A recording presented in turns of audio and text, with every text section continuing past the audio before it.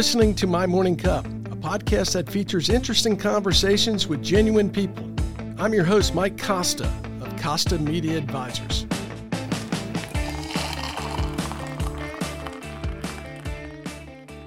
My guest this week is Matt Hullander, a lifelong Chattanoogan, successful businessman, real estate investor, founder, and philanthropist. Matt, welcome to My Morning Cup. Before we get to your career and your drive for success in everything you do, let me first ask you, what's in your morning cup? Oh, this morning? Yeah. It's actually, ironic you ask, it's called Cult, C-U-L-T coffee, and I'm an investor in this company out of Scottsdale, Arizona, so I'm just drinking mine black. Very good.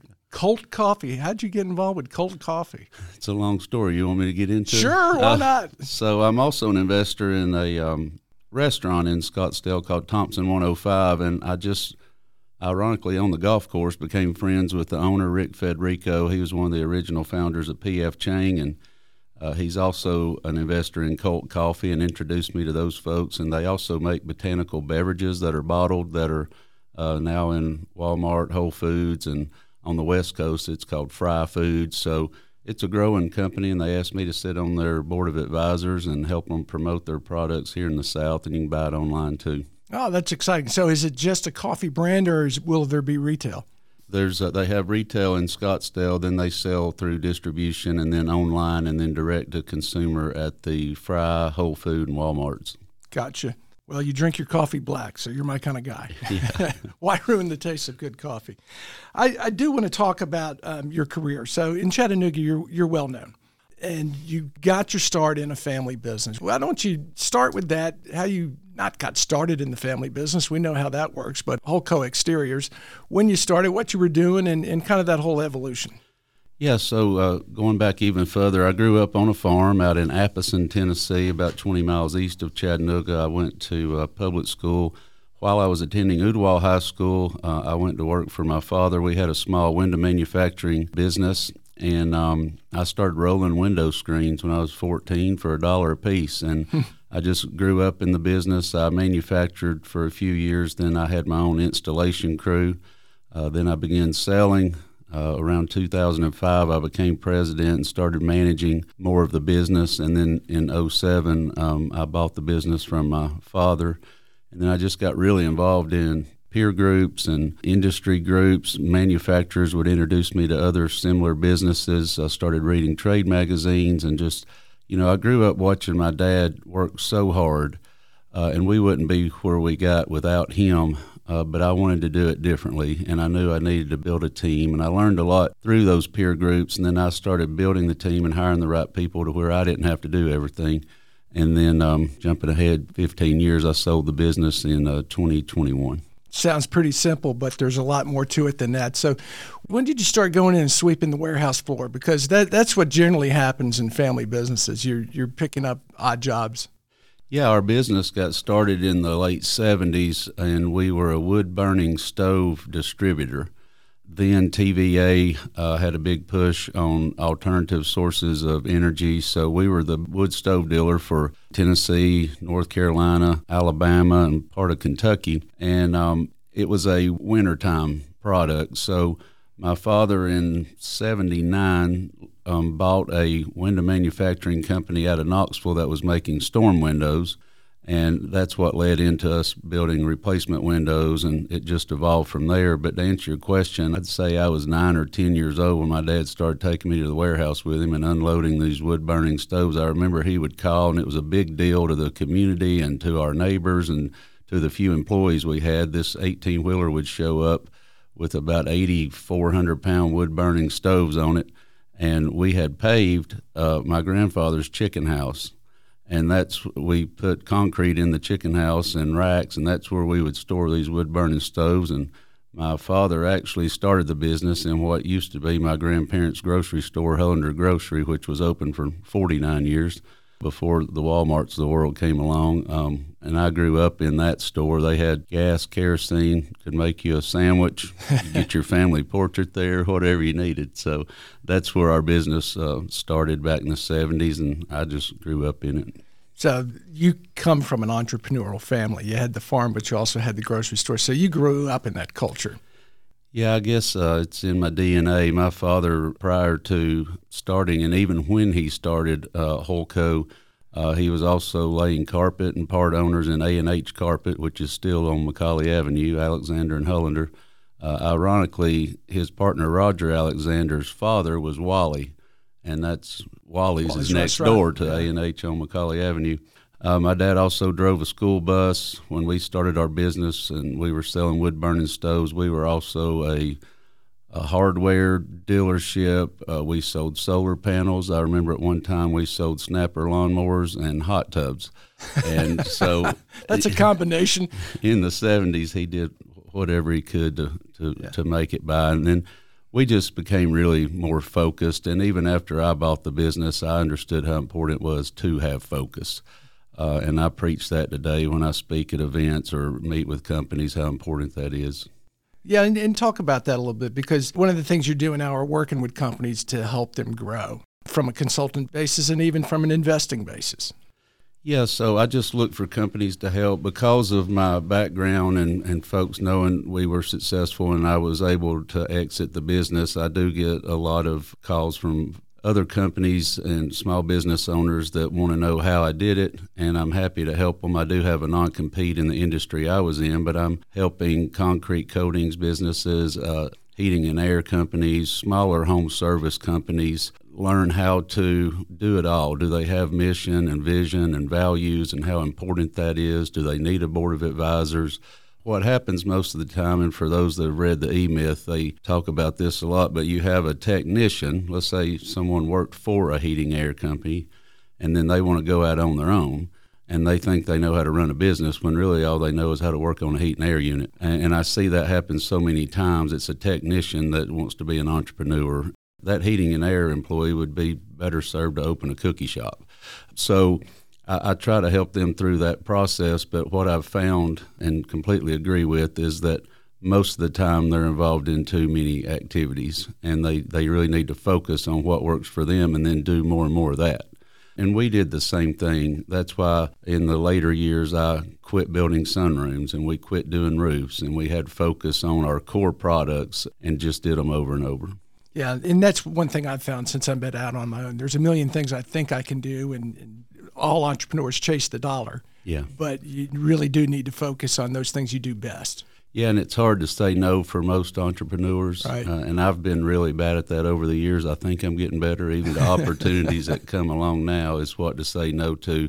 But we had a salesman come in, let's say they sold a $200,000 job, and it was a big sunroom on the back of a house with an addition and a deck, and we would all get excited, and that salesman would make a good commission. But those were the jobs that typically would take the longest or had the issues, and we realized, hey, we're really good at replacement windows and one-day bathrooms, and let's just do a bunch of those. And that's what we did the last couple of years we were in business.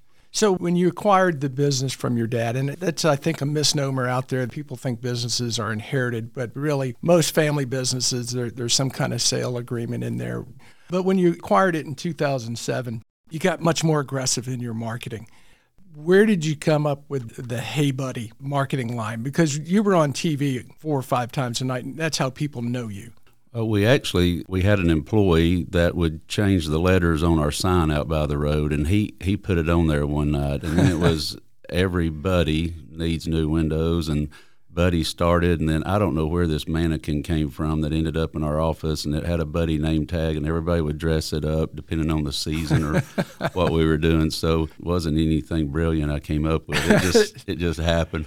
It seems brilliant that you noticed that it had traction and took advantage of it. When you took over, did you know automatically you needed to up your marketing, or what were some of the trial and error things you went through to figure out what worked best?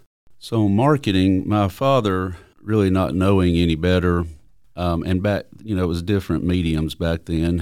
We advertised with Luther on 92.3 and maybe sometimes Free Press. And that was about all my father did, and then a lot of word of mouth and referrals. And that was approximately 1.5% of our volume that he spent. After I got involved in these peer groups and I saw the leads that these other companies were generating, I realized we had to spend more in our marketing budget, and we did it slowly. I didn't jump from 1.5% to 15%. At the time, we hired a gentleman, Brian Brock, who came from radio and had a background in marketing, and he worked with me, and we started TV, and we started on Channel 12, then we went to Channel 9, then we went to Channel 3, then we got cable. Then when we expanded into Knoxville, our marketing budget grew to $2 million a year, but it happened over a decade. And you mentioned peer-to-peer groups. So was peer-to-peer learning something you knew about, you found out about? How did you get, because you're pretty involved with a bunch of different groups. So we manufactured our own windows from the late 70s up until 1999. And we stopped because, one, we were limited on our capacity in our warehouse. Technology was changing. They came out with triple pane glass and two-tone colors and wood grain options that we didn't offer. And so I went to my father at the time and said, we have to find somebody to make these for us. And so we went on a search around the country, and we ended up with a company in Michigan called Sunrise Windows, and they actually let me buy into the company. And up until a couple years ago when they were acquired, I had a small piece of it, and so I sat on their advisory board and helped them decide what new colors to come out with. And so it was a great partnership, and we were with them for nearly 20 years, and they invited me to join a peer group of their top 10 dealers, and that was the first group I was in, and I learned so much from them because I had never been in a setting like that, especially where they were open enough and vulnerable to share financials. That helped a lot. And then I got invited, just ironically, at a dinner at one of these events down in Florida. I had dinner with a gentleman that was in a group that was facilitated by the National Association of Home Builders, and it was incredible. They voted me in. There were 15 of us. Our group was together for 15 years. They're still in existence now. But we signed NDAs. We did not have members of the group that were in any competing markets. We did share financials. We had input sheets we had to fill out and get our accountant to sign off on. So it was really facilitated well, and I learned so much from that group. Especially, I find that a lot of these business owners do not have very good financials, and they're not accurate, or they're a few months behind, and I just don't know how to win the game if you don't know the score. So I think financials are critical, and so I learned a lot from that peer group. And then, it's okay to be original sometimes, but if I'm having a problem with generating leads, who in that room's best at marketing, I'll just ask them how they're doing it. Or who's making the highest net profit, I just ask them, how'd you do it? Let's compare our financials. What am I missing here? And the same thing, whether it be with sales or production. So the group was really helpful, and we leaned on each other a lot to learn from one another, and all those businesses rose together. So now that you're out of Holco and you've sold your business, do you still stay in touch with those peer groups? I do stay in touch with them because I made friends with them along the way, and that's what made the group part of what it was. We've actually, over the 15 years, kicked a couple guys out. So we had a quote, no jerks, so we didn't let these jerks stay. Well, that's a pretty good rule. How has that prepared you for what you're doing now? Because you've gone to a second phase of your career. And talk about that. I'm always, I want to learn more. I listen to podcasts like this every single morning. I walk 4 miles and I listen to a podcast or a book. I want to stay sharp, and I realize things change. Nothing stays the same. That was one of our core values at Holco, is adapt and evolve. And, for those that have read Good to Great, there's so many businesses that, whether it be Eckerd Drug or Circuit City, or we could name several that are not around any longer, Blockbuster, and then you look at their competition, Walgreens, Netflix, Best Buy, and what did they do different? And they continued to evolve, where if you stay stagnant too long, it passes you by. So that's why I want to stay active no matter what my future holds, and knowing what current trends are and understanding marketing's different now than it used to be. Brian, who I mentioned that worked for me at Holco for over a decade, he and I started a new home service company now, Orange Rhino Concrete Coatings, and we accept that the way we marketed at Holco 5 years ago or 10 years ago is different now. Things come back around. Now there's another push for canvassing, where that went away for several years. Facebook algorithms change all the time, so you can't rely on that as much as we could even 6 months ago. So if you take a shotgun approach, and you know this from your media background, I see a lot of money wasted. You have to know your numbers and have a great CRM and look at them every single day. Do you find any benefit to the shotgun approach in terms of branding? Yeah, in the beginning, it's going to take a little while to get branded. And I recognize that. When Holco expanded into the Knoxville market, we even covered all of East Tennessee up to Kentucky. They didn't know us up there. And so it took a little while. We took for granted we'd been down here 35 years and everybody knew who we were. So in a new market, and it's the same way with a new startup, it's going to take a little time. And even investing in, let's say, TV, that's your background. So many times I would see these companies run ads for 2 months and then tell me, hey, it's not working. Well, you got to let that snowball start rolling, and it'll get bigger and bigger, and it will over time. And especially with a medium like TV, I think that's important. So you have to know going in that's part of your business plan that you might lose money for 6 months before it starts to work. Yeah, and I think that points to the fact that you need to be patient, understand it does take time. Yeah, and there's still ways to pay for the leads, but it gets awful pricey. Yeah. You know, right now, a Facebook lead that we actually run can run $250. Yeah, that is pricey. Yeah, it gets up there, but you build it into your model, work backwards to where you know you're going to make the net profit you need to make and deliver a quality job. Your family's been in the Hamilton County area for generations. So Chattanooga, Hamilton County is very important to you. And you sold your business, you ran for mayor, but you also have a family foundation. Talk a little bit about your community involvement, your dabble into politics, and how that not necessarily benefits your business, but what you feel like you need to pay back to the community. Thanks a lot for bringing that up, Mike. Yeah, I did run for mayor, and I lost. Well, that's not why I brought it up. One day I'm going to write a book, and I've already figured out the title, How I Lost to Politics and Won.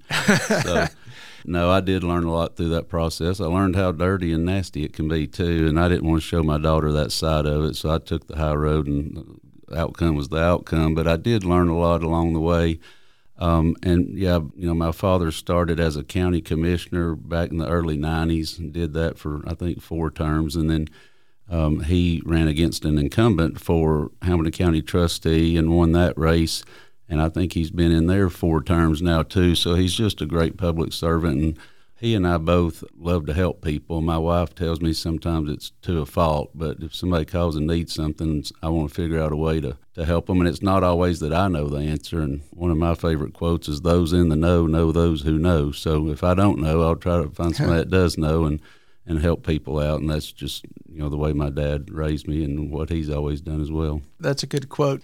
Talk a little bit about your family foundation. You were very involved in the expansion of Children's Hospital, and you're more involved in a lot of things than I think the average person on the street knows about.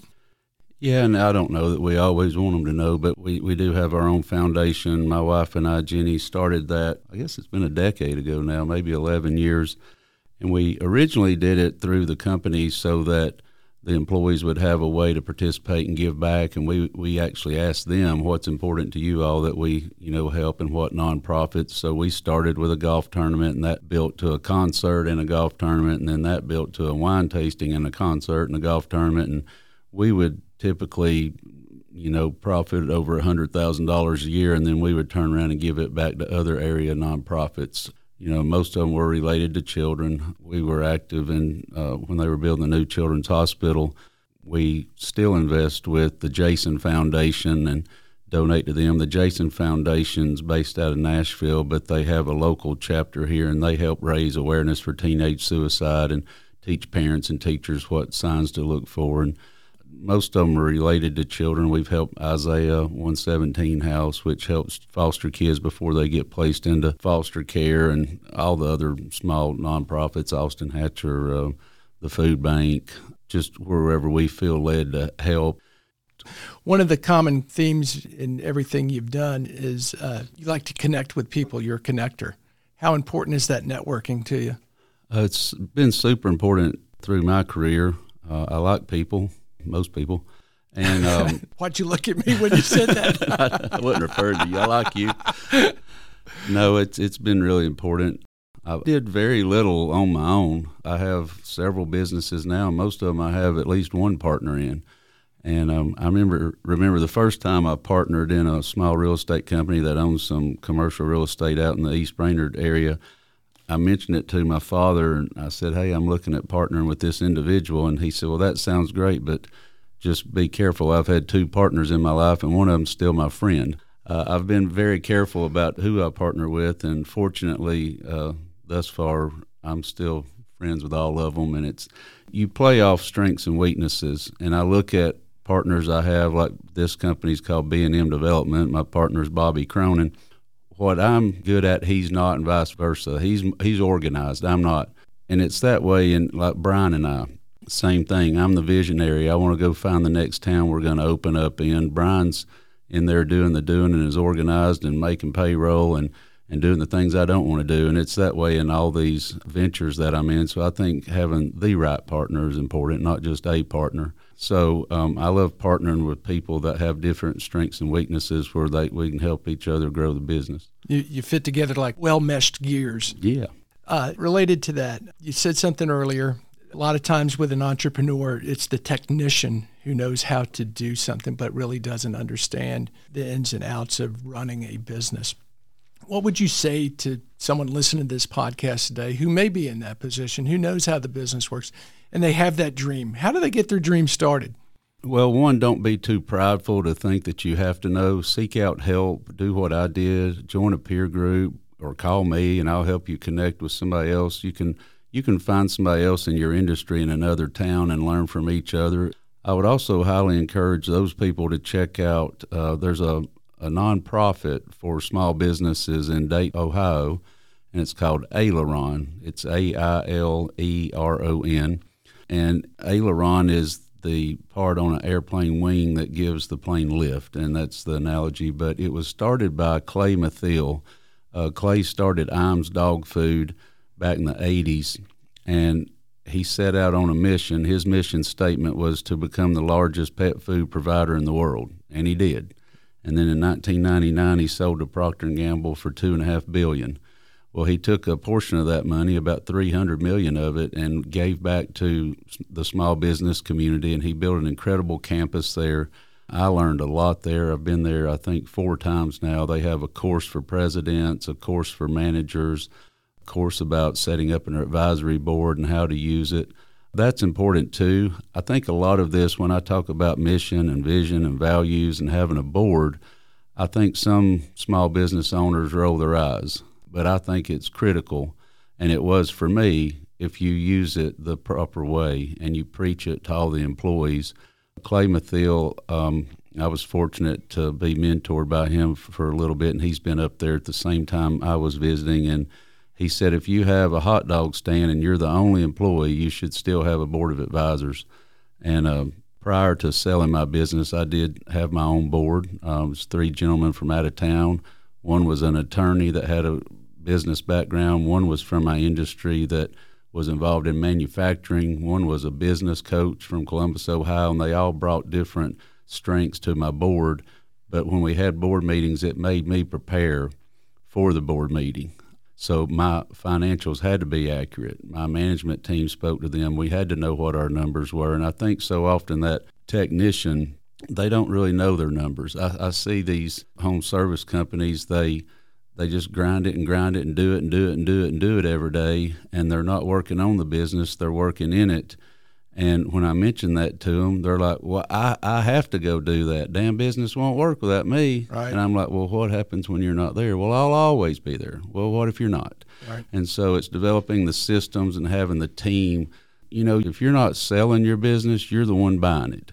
And I've always said you're either building a business or you have a job. Right. And sometimes these small business owners have 8 or 10 jobs, and they're wearing all those hats, and I've been there. But until I learned how to set the team up, and that's why I highly encourage Aileron. And then there's some great new books, too, I could recommend. But the E-Myth's one of the classics, and Good to Great, and Adapt and Evolve. And, you know, I think if they would take the time to do these things, it makes their job so much easier, and then they make more money. And then reinvest in the company too, and the things you do with your team. I see some of these guys, they have a good year and they take all that money and go buy a new bass boat and pickup truck. And it's going to take a little while, but you can really grow if you plan properly, and it takes all those things working together to do that. How hard was it for you to make that switch in your mindset to get to the point where you go, I've got to get a board of advisors? Was that something that came natural or you had to force yourself to do? Most likely my visit to Aileron encouraged that, and then the peer group I was in, I realized some of the larger companies in the peer group did have a board and I did not. So for me, it was the example of others. No matter what I thought, there's proof. Tom did it, I can do it, and here's the way Tom did it. And so I think the board and using the board properly is important, but you have to take it serious. You can't have three guys meet together and give them $500 for coming to a meeting and then go eat dinner afterwards. It's got to be well thought out and planned for, and you get the most benefit out of it. And they're taking time out of their busy life to come do it too. So it's having a proper advisory board meeting. I've been on so many boards, even here in Chattanooga, and I was on like 6 or 7 boards at one time. And I just woke up one day and thought, I'm not really making a difference. And I resigned from 4 of them in one day. Yeah. I don't want to go to a board meeting where you just give me free lunch and I don't have input. If I'm not making a difference, I don't want to be there. And that's the way I treated my board. You're here to help me make a difference. I think that's one of the growth things that anyone in their career is learning to say no. Because when you're first starting to be successful and people are coming to you, you feel an obligation to say yes. But to your point, if you're just going and having lunch and rubber stamping, you're not really doing the job. Yeah, it's difficult for me to say no. And I have to tell myself that every day, but I'm getting better at it. I'll give a shout out right now to Bethel Bible Village. Rosalind Connor up there called me and asked me to be on their board. She said, well, we meet 6 times a year. We have these subcommittees. We have this golf tournament. And I'm like, Rosalind, my daughter's a senior in high school. It's the last year I got her. I'm going to have to say no. Let's talk in the future. And that was difficult because I wanted to help, but it was also a relief. Knowing that I didn't have that obligation. I'll still play in their golf tournament and donate money to them, but you got to decide where you put your energy, and then you got to have your family life balance too. Right. And they may be able to put someone on that board who has more time. Sure. And I will one day as well. Yeah. You're a lifelong learner, and it seems to be the theme throughout your career. I want you to take yourself back to your 25-year-old self. What would you tell yourself that's really important for a happy life? I wouldn't get as worked up. I think from 25 to 35, grinding it out before I learned a lot from these different peer groups, I would get really worked up. And as most small business owners, you live with a lot of stress, and it doesn't have to be that way. I think that learning from others and taking a deep breath and following a system would have helped me a lot when I was 25. And, when I took over the business, it took a while to learn that. And then I think a mission is what we do outwardly to the community. It's what we talk about in front of other people. Like at Holco, our mission was to make it better for our customers, our coworkers, and our community, and we would talk about that.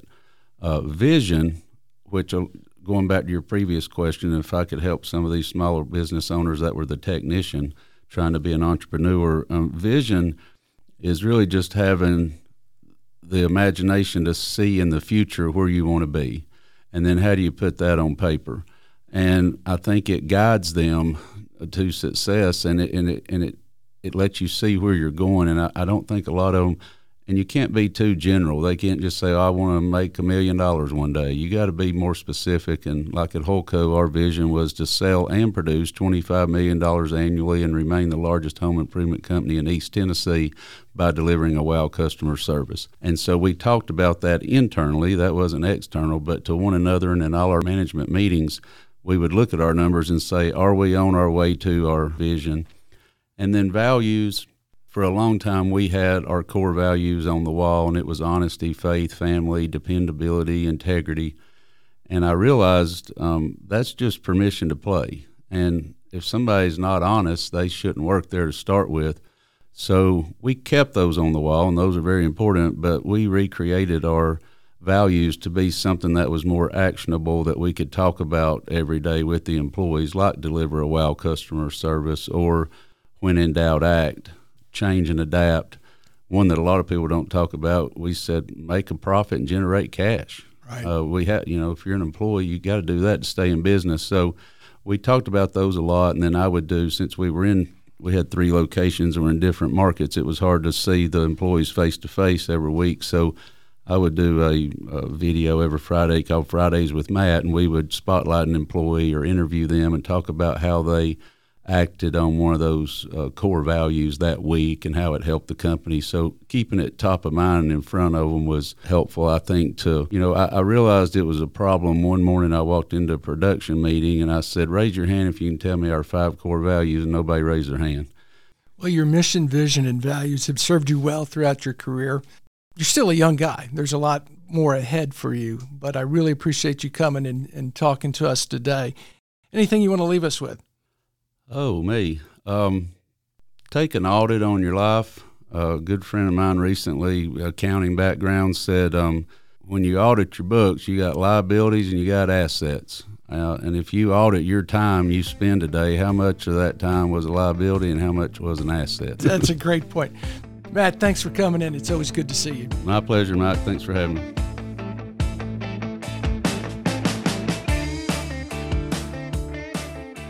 Thanks for listening to My Morning Cup, a podcast by Consta Media Advisors. If you liked this episode, please share it with a friend. I release a new episode each week, so be sure to subscribe on Spotify, Apple, Google, or wherever you listen to podcasts.